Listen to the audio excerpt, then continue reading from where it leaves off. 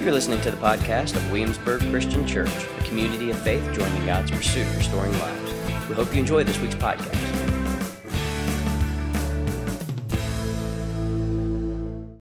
Good morning, WCC family. I hope this finds you doing well. So a few weeks ago, we talked about the resilience of the wise, or the resilience of wise people, and we posed the question, who will be the wise? It's like a way of saying who among us are going to be wise people. This week I want to talk about wisdom. And I want to do that with the story. There's this beautiful piece of 18th century Byzantine literature called The Lives of the Fathers. It's a collection of sayings of early Christians, stories. And there's a story about St. Anthony, who was a real leader in a monastery, a Christian. And it goes like this. The hunter was looking for game in the desert and came to St. Anthony and saw him laughing and talking with his disciples, making jokes. The hunter, surprised at what he saw, cried out, "Father Anthony, is that you? Are you laughing, talking, joking?" St. Anthony said to him, "Yes, it's me. And I want to show you the reason for this. You're a hunter. Take your bow. Take your arrow and load it." So the hunter took his bow, he took his arrow, and he loaded it. And St. Anthony said, "Pull back." And he pulled back on the bow. And St. Anthony said, "Pull back some more." And he pulled back some more on the bow. And St. Anthony said, "Pull back some more." And he pulled back some more. And at this point, the hunter began to get worried. And he said, "Father Anthony, if I pull back any farther, I might break my bow." Father Anthony said, "Don't let it break. Let it go." And then St. Anthony taught him a lesson. He said, "So do you understand now? Do you understand that if you pull the bowstring too hard, it'll break? So it is with your soul if we go to extremes. The same thing will happen to us." See, in a society of extremes where we live having one thought swing to another, one belief swing to another, one commitment swing to another side, we are always in danger of breaking our souls. We live in a society of extremes, and we fall into the trap of extremes, sometimes because we're bored, sometimes because we're fickle, and sometimes it's because we believe everything we read without going deep before we proceed. You know, if the Facebook post says it, I believe it. If the tweet tweets it, I believe it. If my friend says it, I believe it. If my pastor says it, I believe it. And we don't do the work. We don't go deep. And if we don't, we will remain unanchored in a society of extremes. See, we're a society that tends to call evil good and good evil, where truth is called lies and lies truth, where darkness is mistaken for light and light for darkness, where bitter is called sweet and sweet bitter, where justice is called injustice and injustice justified. We're a society of extremes. We're a society that gives permission to deny what we don't like and accept what we do. If I don't like it, it's fake news, even though the facts and research may say otherwise. If I do like it, it's truth, even though the facts and the research may say otherwise. And I find it real easy to blame other people for my falling into this trap of believing everything I read without going deep before I proceed. I blame the media, because that's easier to do than taking ownership of not going deep and doing the work of research. And so I'm tempted to dig in and draw lines in the sand. I create categories and assign labels to those who oppose me, and I create a different set of categories for those who agree. Tempted to surround myself in an echo chamber of voices to reinforce my own suspicion, bias, and beliefs. But the Spirit of God is calling out to God's people with the wisdom of God, telling us that God's wisdom is a stubborn thing, and as Jesus said, will be proven right in time by the deeds it produces. See, it's in those moments when the truth surfaces high above the ground, when the facts didn't bend or break and the deeds of wisdom confront my life, that I will be forced to admit I was either right or wrong. or I will just choose to die on that hill, dig in, and ignore it altogether and continue on in the extremes. And in the end, these kinds of extremes will break our souls. But it doesn't have to be that way for God's people. It doesn't have to be that way for us. We can be different if we choose. We can have an anchor in a society of extremes and be resilient in our convictions. The book of Proverbs is the Old Testament Twitter. Before we encounter hundreds and hundreds of tweets, these short, pithy, and memorable statements and observations that communicate deep theological and practical truths, there are some introductory chapters. And these chapters tell us about wisdom and its beauty and its benefits and what it even requires if we are to live into the beauty and the benefits of that wisdom. I want to look at chapter 2 this morning. Chapter 2 is this one long contained poem. Scholars tell us it's actually one sentence, but it can be divided into two halves, verses 1 through 11 and verses 12 to 22. I'm going to read only the first half and even a few lines into the second so you and I can see the direction that the poem is headed. But it's set up as a father writing to a son. So if you have the Bible, Proverbs 2 verses 1 through 4 is where we'll start. The father says, "My son, accept my words and store up my commands within you. Turn your ear toward wisdom and stretch your mind toward understanding. Call out for insight and cry aloud for understanding. Seek it like silver, search for it like hidden treasure." I want you to notice the father is appealing to the whole range of his son's human identity. In verse 1, he appeals to his desires. Verse 2, his mind and ears. Verse 3, his voice. In verse 4, his eyes attached to his whole self. Wisdom, the father says, is a pursuit that involves our whole selves in the real world. It isn't just a spiritual pursuit, but one of the heart and hands, mind and mouth, ears and eyes. There's no placing our pursuit of wisdom in the top drawer of our dresser we mark spirituality or faith. There's no dresser at all. There's no separating our lives into parts. The pursuit of wisdom is a whole-bodied, all-of-life, mind, body, soul pursuit. It includes my faith, my work, my relationships, my business sense, my economics, my politics.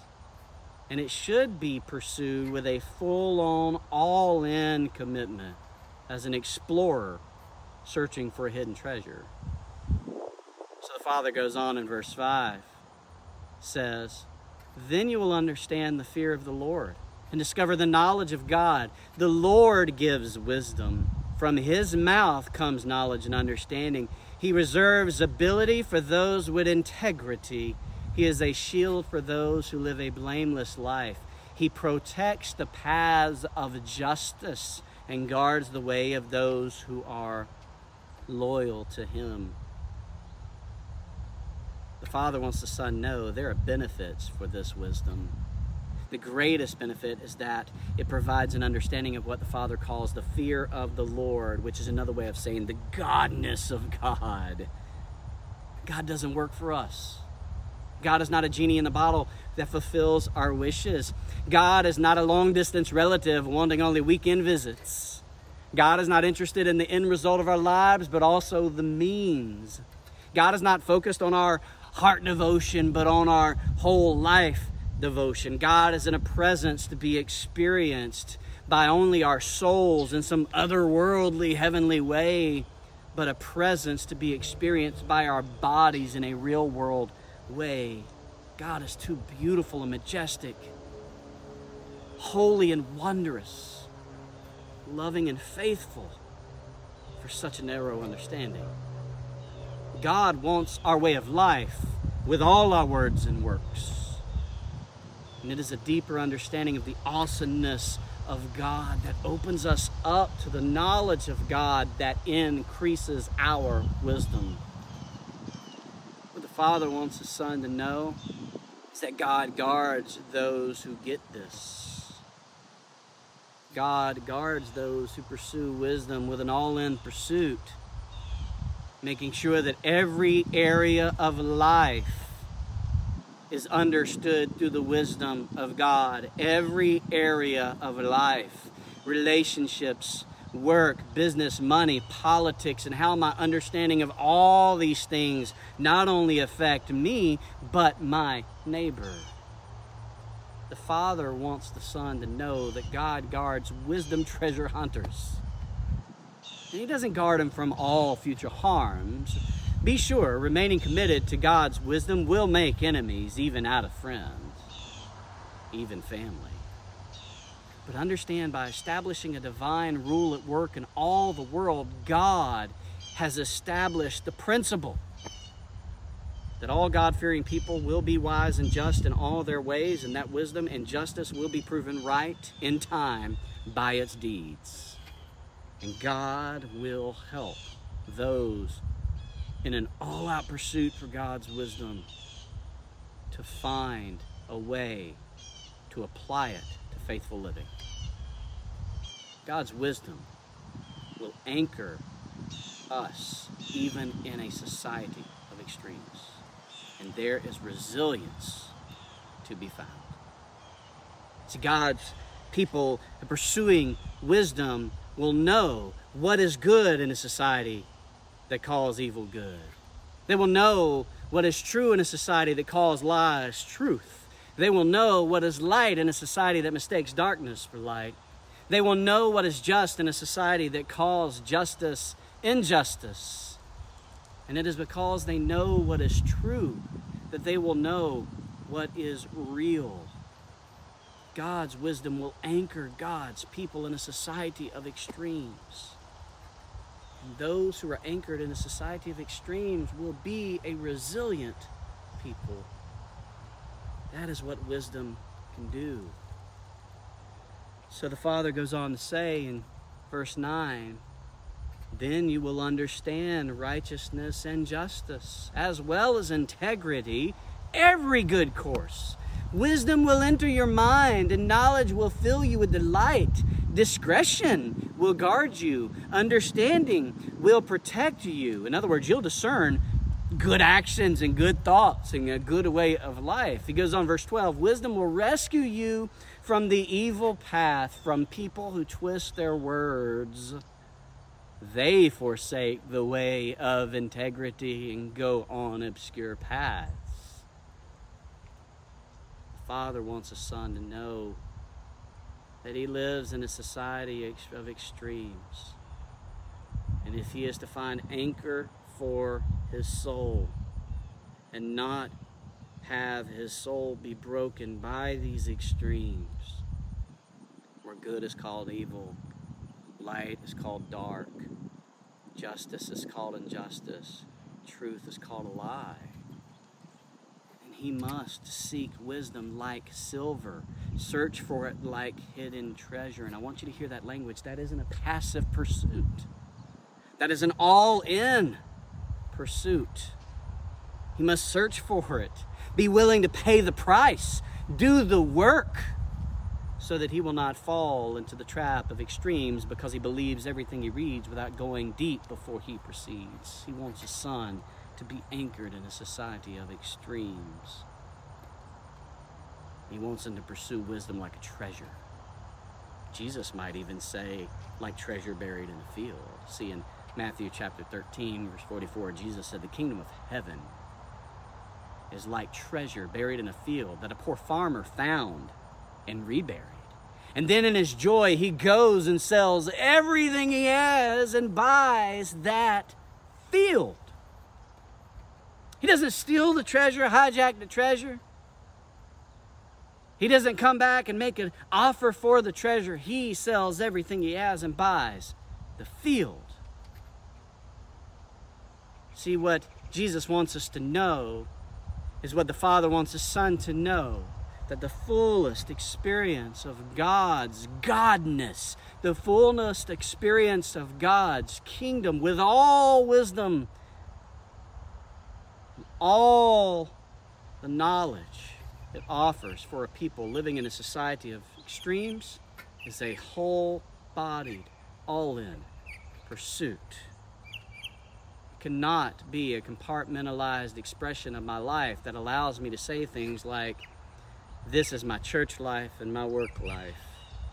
This is my business and this is my spiritual. This is my faith and this is my politics. There is no separation for the worshiper pursuing God's wisdom. There may be separation for the worshiper pursuing the world's wisdom, but there's no separation for the worshiper pursuing God's wisdom. There's life in the kingdom and life outside of the kingdom. There isn't a way to split the difference or straddle the fence. I mean, really, have you ever tried to straddle a fence? And I believe now is the time where this really matters.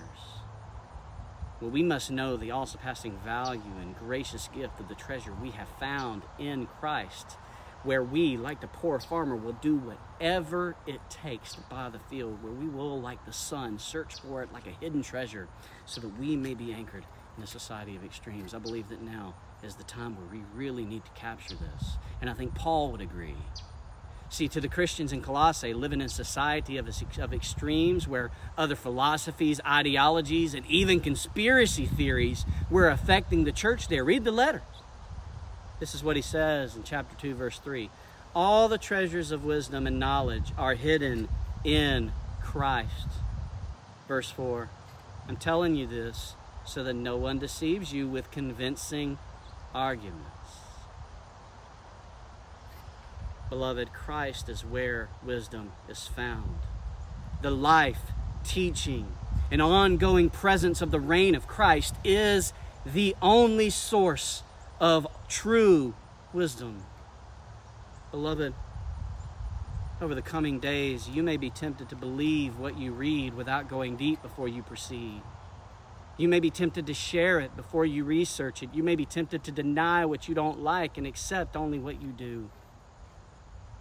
You may be tempted to assign one of society's labels to another person made in God's image. Don't, lest you fall into the trap of forgetting their beloved humanity. Don't, lest you fall into the trap of forgetting they could be your brother or sister in Christ. And I don't think any of us want to answer to God for why we decided to dehumanize God's child by bringing them down to society's level with a label. You may be tempted to think primarily of yourself and your own well-being rather than your neighbor. You may be tempted to assume that your opinion or experience is the standard by which all opinions or experiences should be judged. And if you or I see our opinions or experiences outlined or validated in the life and teachings of Jesus Christ, let's hold on to them. By all means, that's wisdom. That can be the anchor for both of our lives in a society of extremes. That is resilience. Let's just make sure that we are reading Jesus rightly and be sure to seek counsel from other people doing the same. But if you or I cannot find our opinions, our beliefs, our experiences validated in the life and teachings of Jesus, then let's be wise with how we apply them and allow them to interpret life. Let's be wise with the power and authority we give those opinions, experiences, and beliefs. And beloved, let's be slow to dig deep and draw lines in the sand. Let's find the lines Jesus has drawn in the sand, which will always be on the side of loving our neighbor as we love ourselves. And then let's dig deep there. And let's make sure that you and I are standing on the right side of that line before telling others where they should stand. Beloved, over the coming weeks, let's look to Jesus. Let's pursue the wisdom of God and remember we will never fully arrive at the fullness of God's wisdom, but we can, by God's wisdom, have resiliency in our convictions and find an anchor in a society of extremes while being utterly committed to love. You're listening to the podcast of Williamsburg Christian Church, a community of faith joining God's pursuit of restoring lives. We hope you enjoy this week's podcast.